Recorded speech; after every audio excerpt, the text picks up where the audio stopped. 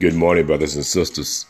Welcome to Friday, March 12th, 2021.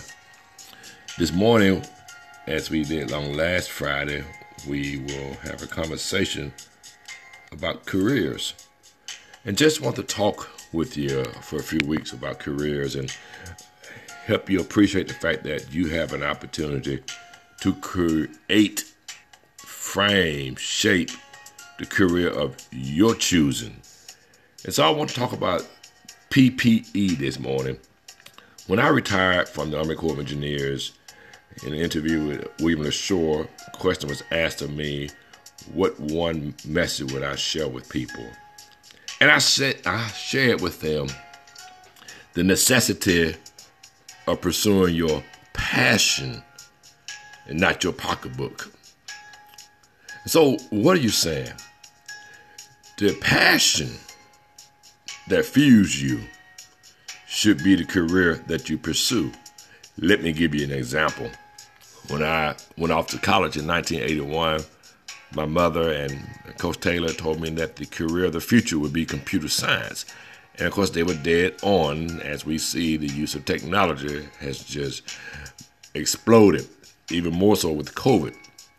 So I decided I wanted to be a computer scientist. Took my first computer science class, and logic did not flow with me. I couldn't grasp the concepts of computer science. And so, even though that career was on its way, I would not be a part of it. So I dropped that major, and I finally found something that intrigued my mind. That was accounting, and I really enjoyed accounting. I enjoyed my working time with General Electric as an accountant for some intern. But somehow or another, I ended up in real estate. Long story there, but real estate wasn't necessarily the fuel to my passion. But while working for the Army Corps of Engineers, I became an instructor. I was able to teach 3 courses for the Corps of Engineers over a period of 20 years. And I started hiring interns and co-op students, and they all readily saw that you really enjoy teaching. And teaching kept me on my job because I love the art of teaching, the gift of knowledge being shared, or forcing students to think and they discover their own knowledge, which is the best form of knowledge, instead of the banking methodology of just pouring into a soul. Allow a soul to reach within himself or herself to discover some of the answers to life's questions.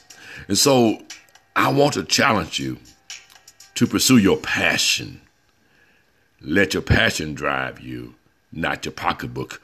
Pocketbook can get you in a job, and you may be miserable for 30 to 40 years doing stuff that pays you well, but does nothing for your psyche. There's nothing for your emotional enjoyment about going to work, getting up. Oh, I make 6 figures. I'm making 7 figures. But are you in your passion zone? See, passion, when you're in your passion, you're doing what you just naturally enjoy. And the money is just a gateway, but the passion is more important. Who wants to spend 35, 40 years doing something just because of the dollar sign? People believe money brings happiness, but truly, I would say to you, that's not always the case. We have too many examples of people being rich and miserable. Then lastly, so the first P, passion. The next was pocketbook. And lastly, the E, don't do that which is easy. Some people find majors in college just because it's an easy major. I just want a degree. I'll just be a cashier. I'll just clean floors because it's easy and I have a job and I have a family to care for. But those are just entry-level positions that you can go from there to somewhere else. Now, I realize in the old days before our forefathers didn't have many choices. We have choices. We don't have to settle for an easy job just so I can have some money coming in. Easy is not always your passion either. So don't just settle. I certainly hope these points will help somebody today. Remember PPE. Have a great weekend. Remember to praise the Lord.